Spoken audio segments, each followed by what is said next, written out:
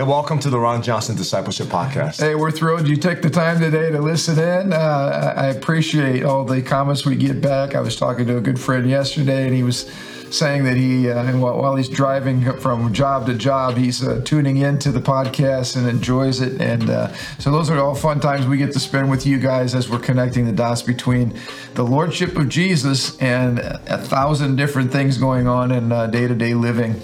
But Jesus is the one who holds it all together. And so thank you again for tuning in, and thank you for your input. We want to make this hit the spot and be something that really is a blessing to you each and every week. So we're bringing you up to speed. We just celebrated Father's Day here at Living Stones, and we got back 2/3 of our team from Honduras. Yeah, we still got one crew out there, our young adults crew. That's right. We had ships passing in the night. We got, when I say we had 2/3 of our team get back, it's amazing just the disarray that's happening, I think, in every sector of American life right now, including the airlines. A lot of we got people stuck in New York, people stuck in Miami. Yeah, and again, that just added more chaos to everything. Right. But the bigger picture was, Christ was really glorified in Honduras. We sent a record number of our Living Stones family, which is incredible. And as you pointed out, we've got a young adult team right now that's in a very rural, hard to reach area doing some great work. Yeah, I heard they're out of cell phone contact, so you send them text, they're not going to get it. On a boat, they got to time the rising and fall of the tide to make sure they can get where they need to go. If they miss it, they got to sleep in the boat overnight. I mean, this is some pretty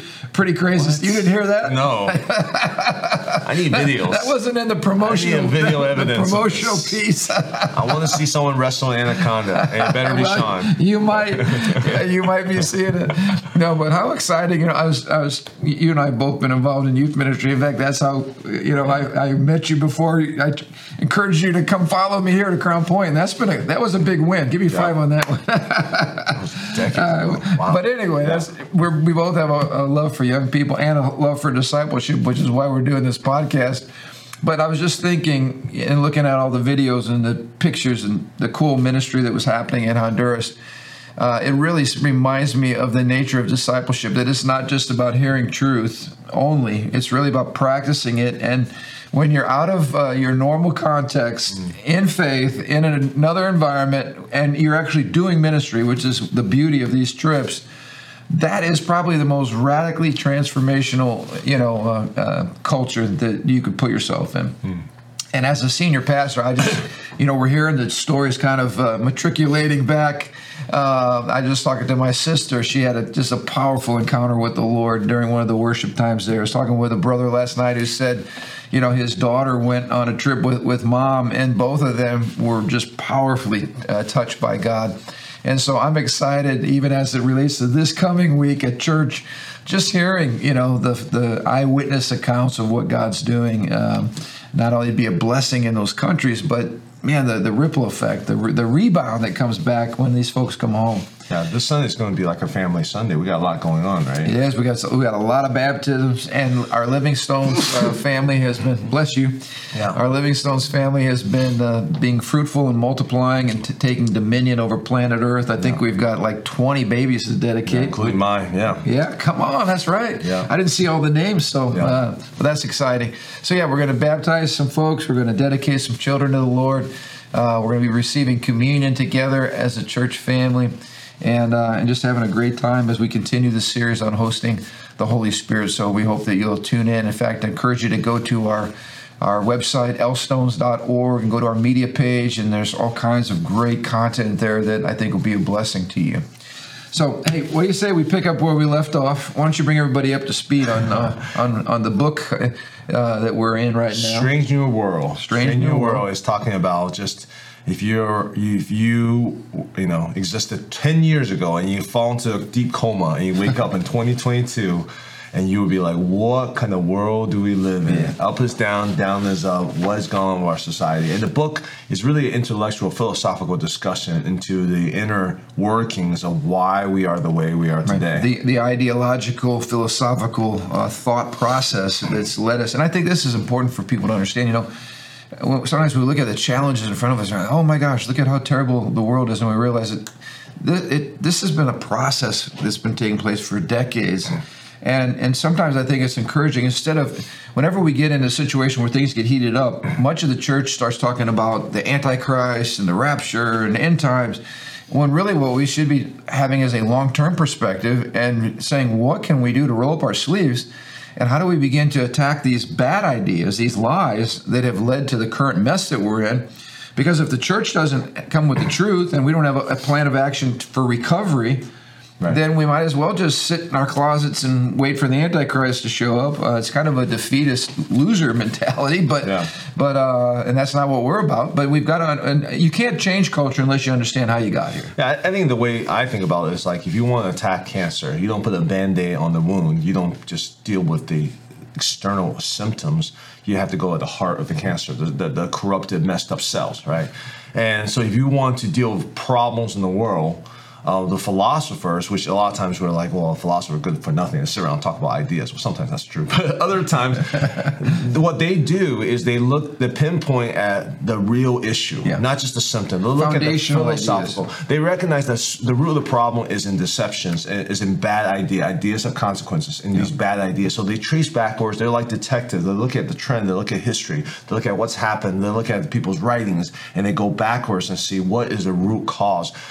So people start behaving this way, and they behave that for so long, and that's so prevalent in the culture, they don't even think about it. Right. But the philosopher says, but that hasn't always been the case. Why is that? And they look at context and look at ideas to track what's backwards. Changed. And we're talking about a radical rupture in understanding of the self. I mean, the self we're talking about today, the notion of self, the concept of self is radically different than even, say, 50 years ago. I mean, the ideas have been building much longer than that. But we're at a point now where as you brought up, in fact, if you can grab the piece from Leah Thomas, because that was a great win we had from the NCAA. But we talked about the transgender swimmer who really embodies this radical transformation in the self. He said, I don't need anybody's permission to be myself, to do the sport I love. We transition to be happy and authentic to our true selves. This perfectly embodies the ideas and the notion of self that we're talking about today. So the author of Strange New World, he's saying the heart of the matter is our understanding of the self. Right. That's one of his argument is the reason why we have these radical changes, crazy ideas throughout the world today. It really starts with our understanding of the self. Right. Which is like, if you don't understand that, you're like, well, what does that have to do with Leah Thomas? What does the idea of self have to do with this crazy radicalization of our culture? But he connects the dots from our changing of the understanding of self to all these different policies and social media and outlooks and so forth. So back to Leah, there's been some good pushback. I think there's 35 states now, including Indiana, who have said, you know what, as a biological male, you can only compete with biological males. We're not going to allow a male to compete in a female sport, biological male. And so this just, again, it goes against common sense. It goes against natural law. It goes against God's law. And people are starting to push back on this idea instead of just rolling over. And we're seeing some victories. But let's talk a little bit about this concept of expressive individualism. When we talk about understanding the self today, just quickly rehearse for us, because we've touched on this in previous episodes, but what's embodied in this idea of expressive individualism? Well, let's talk about traditionally what self, or even biblically, what the self is. Yeah. The self is in restraint or constraint to the greater world, to community, to God, to the laws of nature. Part of us finding ourselves is in context to all these different what people consider constraints, but really they're just the laws of God, of nature. You know, I find myself in the context of my relationship with my wife, with my kids, with you, with my God, with my parents, with my friends. You know, that's where I can truly be the best version of myself. And as a created being, you also recognize that you can't really know who you are apart from your creator. Well, limitation, we embrace our limitation. We say boundaries is a good thing. You know, an example I tell the kids all the time, like, you don't want to play any sports without boundaries. Like, football would no longer be fun. There's no rules and no boundaries. Basketball would no longer be fun without rules and boundaries. Yeah. Rules, good rules, not all rules, but good rules, godly rules are for our benefit. So life is fun, right? How you play the game correctly. Yeah, imagine like there's no boundaries in football. You know, you just start shooting people, and it's crazy. But expressive individualism is giving the authority who you are yourself with no restraint, no context, no creator. It finds its authority in itself. Okay, so no rules, no boundaries. And you're talking about the authority of inner feelings. What you feel about something is reality for you. And then we have the whole next step that, if you feel this way and you're sincere about it, then the courageous thing to do is to verbalize how you feel. And that's courageous, that's authentic, and we celebrate authenticity today. Yep. And so, again, there's been a shift of authority from something external and outside to something internal and very, very private and subjective, namely our feelings. Right. And we've talked about that. How does that really work? Because there's a lot of days you wake up and you're like, I'm quitting, I'm done, I've had enough, I'm not going to go. And then you realize, okay, wait a minute. You get a good night's sleep and you go, thank God I didn't act on my... Yeah, I can't quit because I got a family to provide for, right? You can't just be like, I'm authentic to my feelings today, I'm going to quit my job. And then your wife was like, we have no... You're authentically broke, you're authentically homeless. Right. So relying on feelings which are very volatile, which are here today, gone tomorrow, sometimes even change in a matter of moments, is not probably the greatest locus of authority in our life. And we talked about the balance. Obviously, if you swing the pendulum all the way to the opposite end, which is all about the community, all about communism, and all about the state, and there is no regard for individualism, that's also toxic, and that's not good. That's not godly. And either. Christianity honors both. That's the beauty of the Christian worldview. You're an individual, but we also exist in community, and Christianity keeps both of those. It's a beautiful marriage of both. Yeah. I mean, and that's what we're the body of Christ, right? There's a community aspect, but we also have our individual duties, individual parts with Christ as the head. We unify around around Christ. So connect this dot for our listeners again. So we value uniqueness because God created. You're the only you that will ever be, and I'm the only me. But how does this all get mixed into the LGBTQ movement? We got all this radicalized sexual behavior now that people are saying this must be validated, this must be, this is just me. How does the sexual revolution tie into expressive individualism? What's the connection between those two? Well, the way I see it, expressive individualism is finding authority in how you feel, how you express yourself. So even, in fact, not only do they promote self-individualism, when there's what they call oppression, where there's pushback from the community or from external forces, you almost thrive in the middle of that. It makes you more courageous. Right. The more the pushback, the more courageous you are, right? And the sexual revolution, and sexual desires and passions is one of the strongest feelings and drives of human nature, and God created us that way for good reason. But again, when you're taking that off the balance, off the context of creation, creator, off the context of boundaries and marriage and commitment and fidelity and caring about each other and caring about your neighbor so you don't have an affair with his wife, etc. Right. You take all those restraints off, right? Yep. All of a sudden, and the only restraint you have is consent, which eventually that probably will fall too because you're taking every constraint because that will get redefined, whatever consent is. You take all this restraint off, it becomes this crazy marriage between sexual expression, which is a powerful emotion, and expressive individualism. Well, and if part of your feeling is identified in sexual attraction, then that's really who you are. You're a this or that. We have all these terms now, all these identities to define who we are, basically sexually.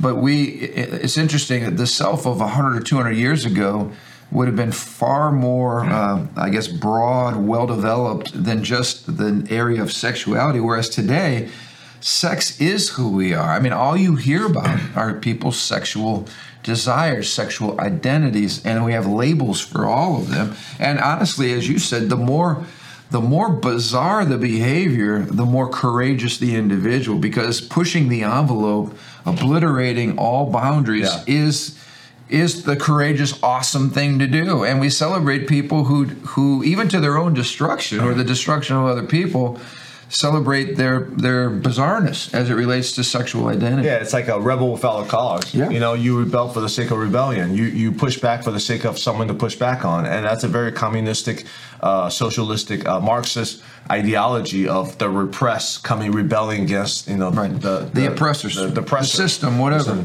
But I think you made a good point about the whole idea of now your sexual behavior becomes your sexual identity because of this expressive individualism. So how you feel sexually. That's a big connection. Yeah. So behavior becomes identity, which is attached to dignity.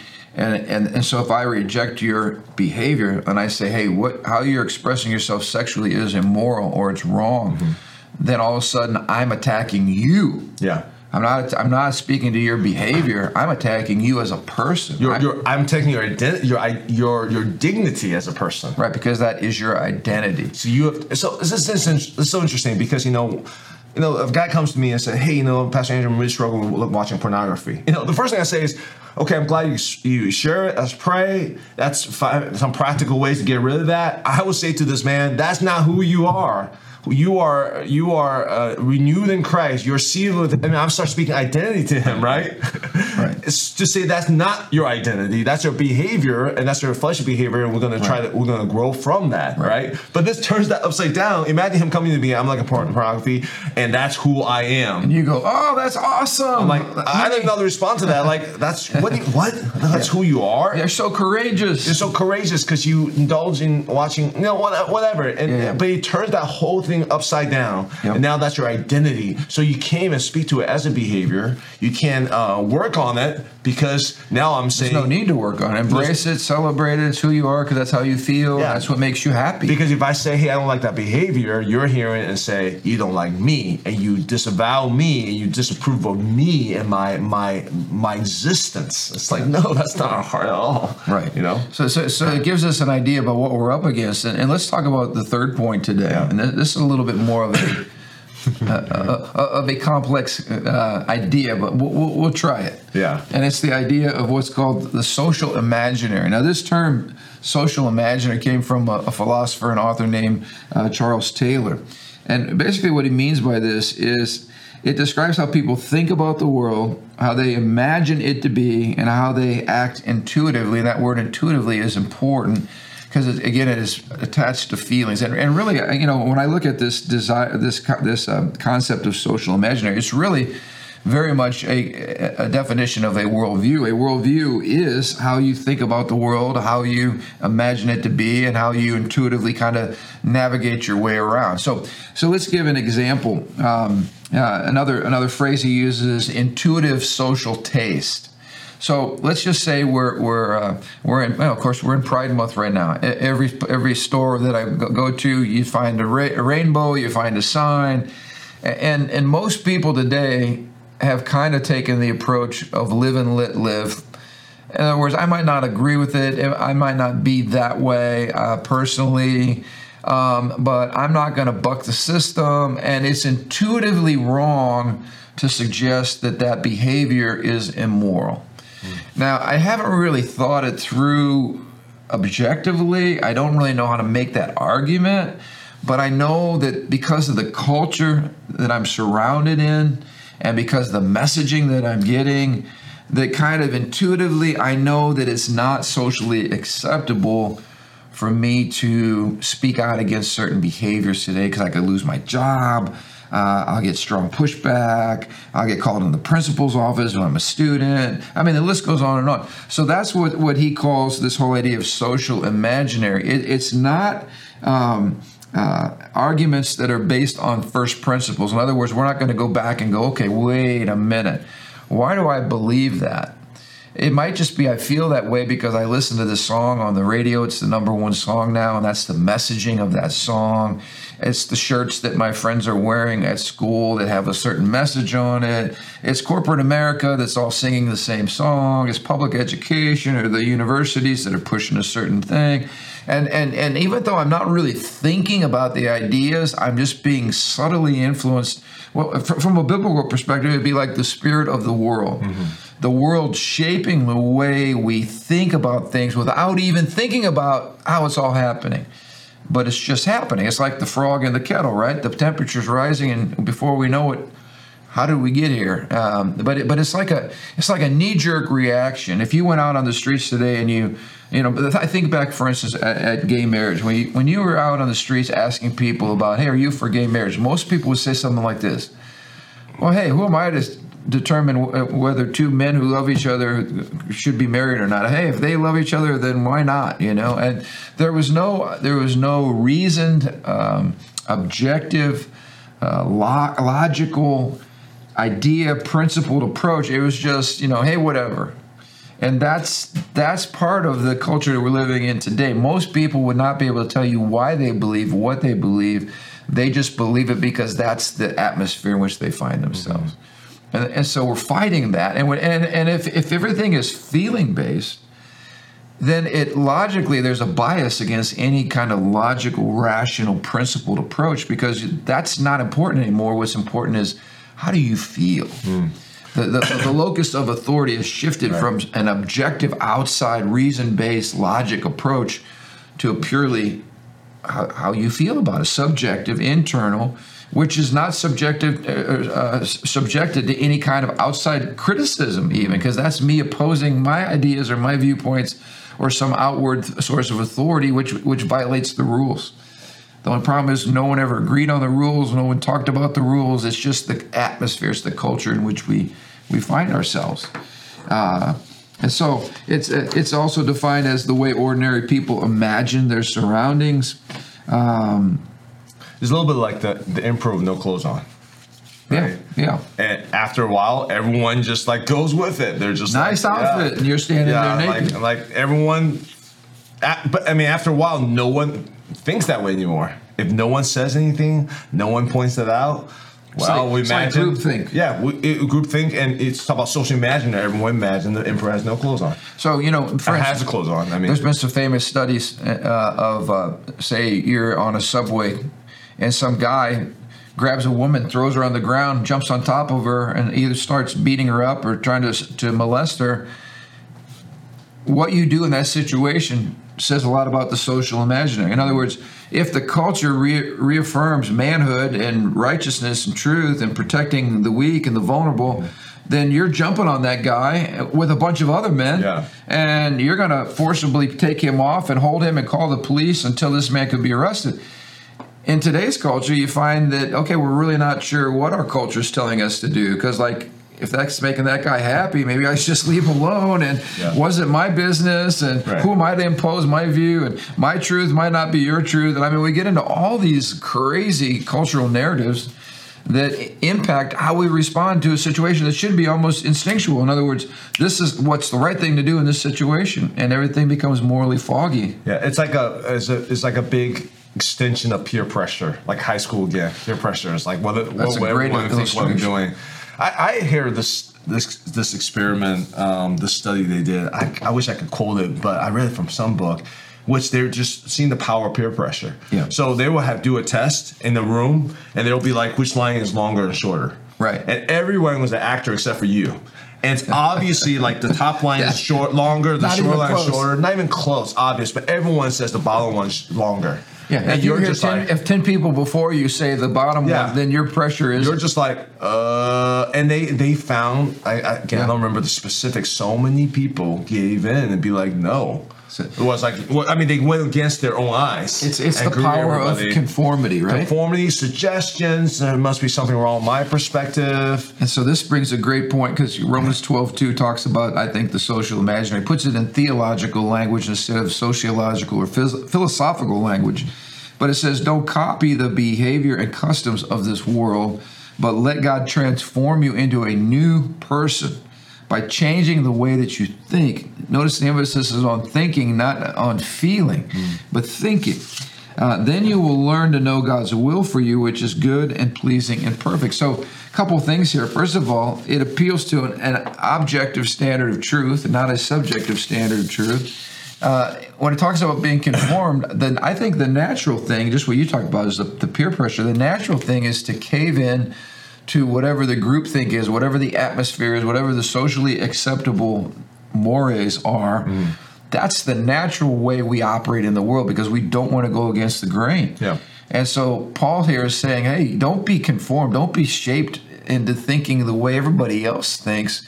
Let your mind be transformed by renewing it through the Word of God and through bringing our thoughts and our emotions in line with what God says is the truth. And I love this. God's will is good and pleasing and perfect. That is speaking of an objective outside standard for what I think and what I feel. And to the degree that I align my thoughts and my feelings and my emotions with the Word of God and with truth, then I experience what is good and pleasing and perfect. But that goes completely against this new view of self. So what I love about Romans 12, 1 and 2 is it gives you a blueprint to how do you hear the voice of God? How do you discern God's plan for your life? Is that important for you? To be able to hear God's plan and carry out his plan for your life, your calling, hear his voice clearly, and live out good, pleasing, and perfect will of God for your life. I mean, that should be probably in the top priority for every believer in Jesus Christ, right? In general, let's just say it that way, right? How do you do that? He said you have to transform, you have to renew your mind. Remember the word repent means metaneo, which is change your mind. You have to renew your mind. Now, so many Christians have been so stuck in this world and the way how the world thinks, conform to the patterns of this world, that then when you're so conformed to how the world thinks, so clogged by deception, there's not, I feel the Lord told me to say this. It's like, I can't even take, you can't even hear the voice of God. Whatever voice you're hearing is not the voice of God because you have not been transformed in your mind. That's good. There's a disruptive nature that this requires in us. It says, whatever the world's going, you're along with the world. You should double check yourself and say, if I'm agreeing with what every mainstream culture is saying, I need to double check myself and saying, is that really correct? Now, I'm not saying that's always true, but we need to check ourselves. And it's interesting because we see the same phenomenon with the whole woke church now.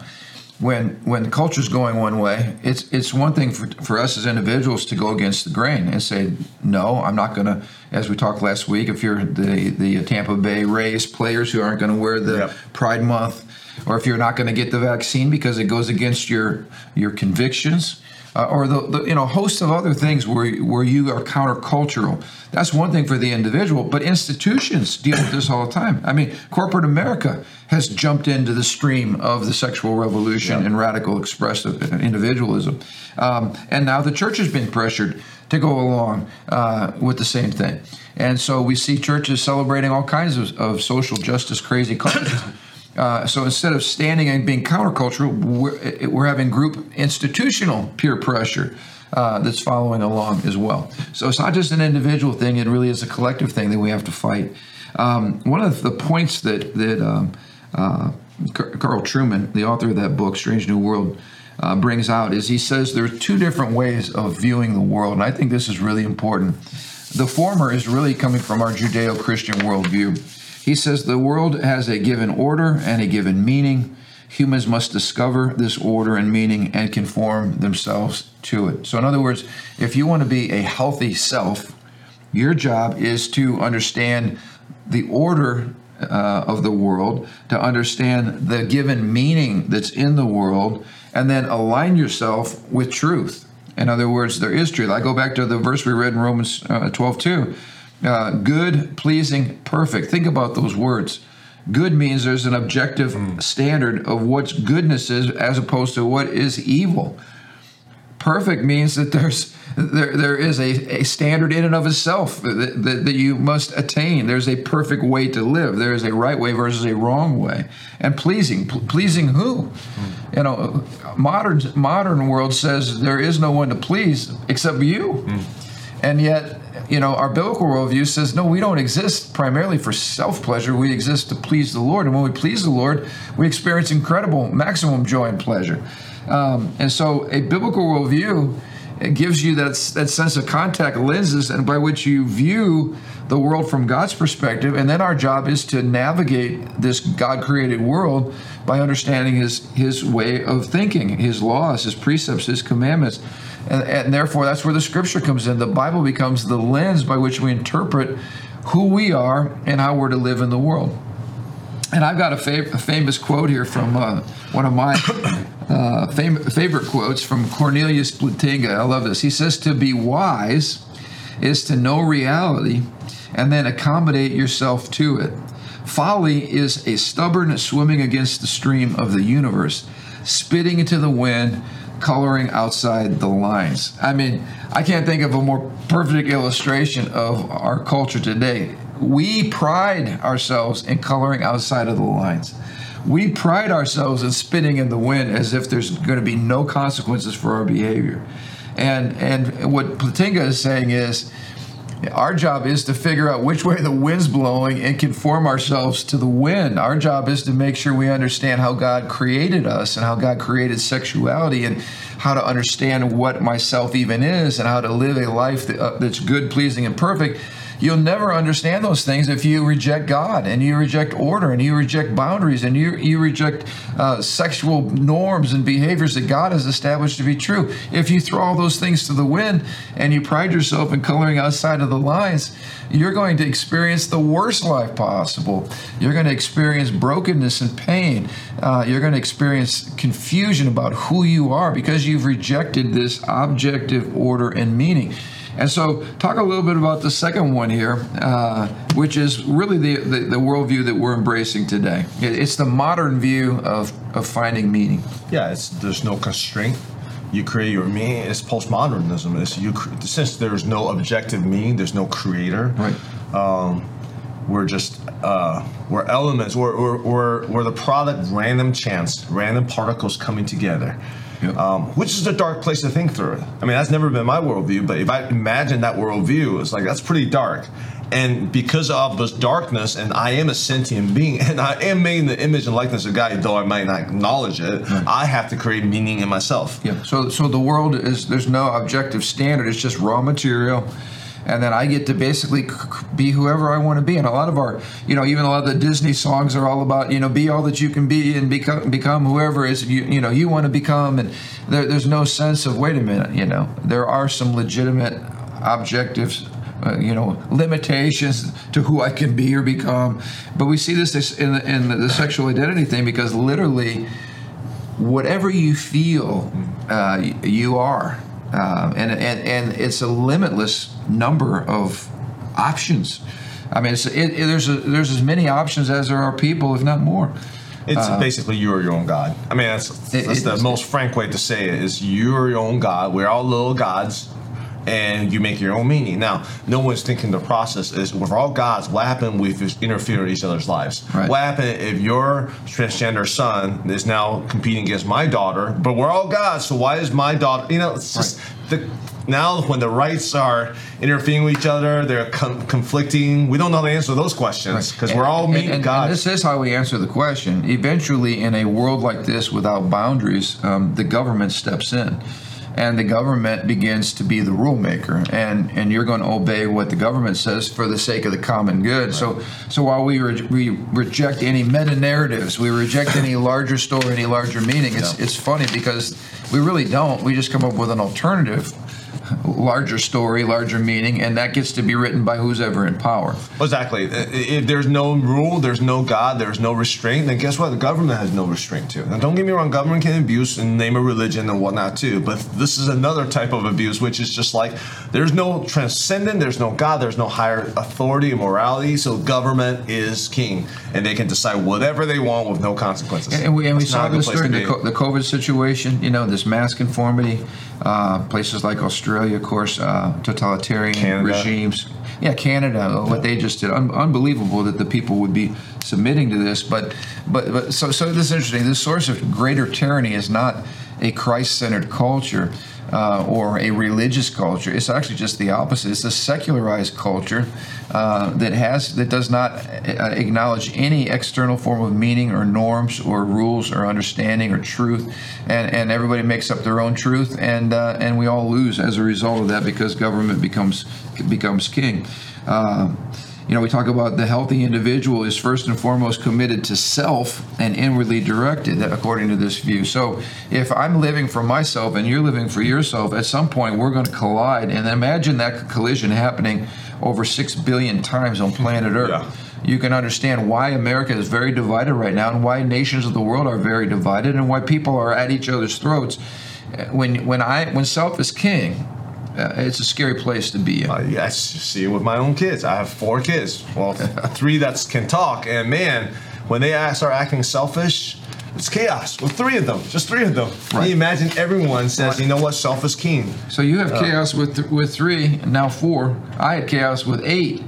Yeah. And you know, and 2. So there's 10 of us. If we're all selfish in the Johnson household, we have absolute anarchy. And that's just one family. Can you imagine a world, a nation of everyone says the ultimate authority is myself? That's a tough place to be. It's a very tough place. Sounds like HEW. Yes, absolutely. And I want to end today with Romans chapter 1, because I know that God's not behind the times. He already diagnosed the current situation that we're dealing with. And it goes back to, he said, and this is Romans chapter 1, verse 18, wicked people who suppress truth by their wickedness. So we need to understand that inside a person, when they're following their natural desires, there is the voice of conscience, and there is God's natural law. And God holds people accountable, because if they are truly true to themselves, there's a suppression of truth that's taking place. And for instance, in the person who says, no, I'm really a male trapped in this female's body, or vice versa, there is a voice of truth in that person's heart that they are suppressing. And God will hold them accountable for that, because it's the wickedness of their heart that's causing them to live a lie and to believe a lie, and God will hold them accountable. Down in verse 22, they claimed to be wise, but instead they became utter fools. We could easily replace the word wise with claiming to be authentic, right? Claiming to be true to yourself. They actually became fools. Down in verse 24, it says, God abandoned them to do whatever shameful things that their hearts desired. Again, whatever shameful things that their inner feelings demanded. So God says those desires can be shameful desires that are coming out of our heart. Every desire in our heart is not good, obviously. But we embrace authenticity today, and in doing so, we become foolish. Instead of worshiping God, they worship idols made to look like mere people, birds, animals, reptiles, etc. We could put they worship themselves. And we've got people today dressing up like birds and animals and reptiles and dogs and cats, and actually thinking that that's really who they are. I mean, it's foolishness to the max. Notice again, verse 24, God abandoned them to do whatever shameful things that their hearts desired. That heart's desired piece is exactly what we're talking about. It's the inner feelings, it's the inner desires that want to find authentic expression, when God calls them shameful and things that we should not be indulging in. He says they traded the truth, which goes back to that objective standard we talked about. They traded the objective standard about God and about the God-created universe for a lie. And I'm amazed in this passage, Pastor Andrew, how many times the word shameful is used. Verse 24, shameful things. Verse 26, shameful desires. Verse 27, shameful things. And just to get specific here, this is the word of the Lord, and I think we need to preach it and talk about it in a culture today that is completely jettisoned truth. It says, and the men, instead of having normal sexual relations with women, they burned with lust for each other. They did shameful things with other men. The verse before that talks about women who have turned away from the natural way to have sex and instead indulge in sex with each other. So we have women having sex with women, men having sex with men. This is exactly what we're talking about today. And the LGBT movement says all of this behavior is beautiful and authentic and should be expressed, and the Bible calls it shameful. So this is the conflict of worldviews, and this is where we find ourselves in the social imaginary of today, where anything goes, where love is love, where the coexist bumper sticker is the new orthodoxy, and where anybody like us that says, no, that is shameful behavior, thus saith the Lord, that is ridiculed as bigotry and hatred.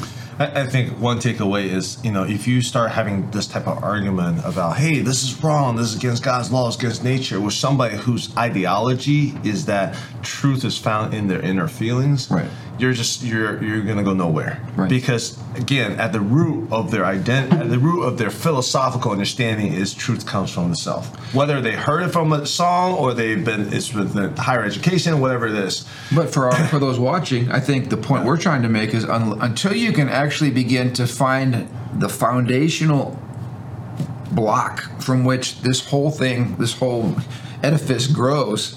You're on floor 65 and you're going, how do we get in this crazy world? You got to go down to the foundation and you got to be able to say, wait a minute. The reason we're arguing is because I believe my feelings are authority. You believe God is the authority. Right. Well, from your standpoint, that's what I would go with. It's like, before we get there, it's like, I'm going to ask you, what is the authority for what is true and right? What do you consider the authentic self? Who is authority for that? What was my feelings? Okay, how I feel. Okay, let's process that a little bit. And there's so many examples we can talk about, because unless we get to that common script of we argue up here, we're really the foundational difference where we got to settle first. And this is why we're going to disagree, because I start here. I start that. Here. I believe in gravity. You're saying, hey, my feeling says I can jump off and be a bird. I can fly. I'm going to jump off a 10-story tower and be okay. It's like, I mean, that's a crazy example, but you guys know what I mean. Well, but that's a perfect example. We believe in exterior boundaries in matter. Yeah. Otherwise, we wouldn't have physics, we wouldn't have mathematics, we wouldn't have science. So we recognize law.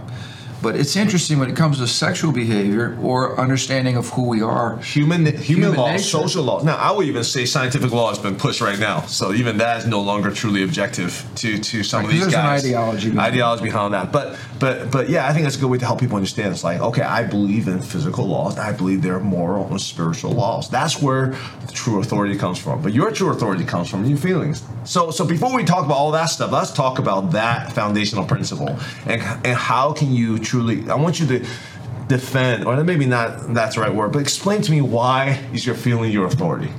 How does that work out for you? You know? Exactly. But that is a fundamental ideological point we're trying to make to help us in this strange new world in which we find ourselves, to be able to navigate, be able to, it's like we're trying to nail Jello to the wall. You know, you say, what? Yeah. And then you try to get your hands around, your brain around it, and it's like, again, it's like nailing Jello.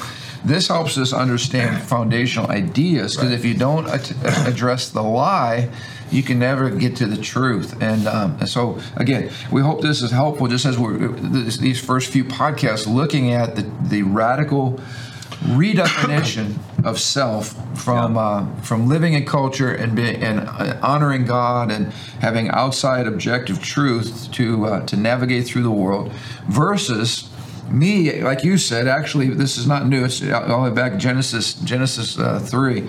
The fall, me thinking I'm God, I will be like God, I will determine what's right and wrong, that the locus of wisdom, truth, knowledge, understanding is inside me. Yeah. And that does not square at all with our biblical worldview, and it certainly does not lead to happiness for the individual or for society, and we're seeing that played out right now. Yeah. So anyway, good stuff. I'm grateful that the Word of God is true. The Bible says, let God be true and every man a liar. I say amen. I want to agree with the Lord. I want to humbly come and say, Lord, teach us your ways. Lord, help me understand who I am. I love that one of my favorite passages in the Psalms is where the psalmist says, Lord, I'm a stranger here on this earth.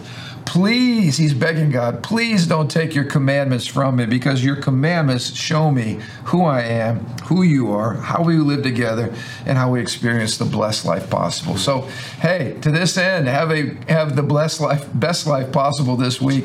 Live for the glory of God, and keep processing these truths in your heart so that you're able to be part of the solution to seeing our culture redeemed and restored. So until next Thursday, have an amazing week.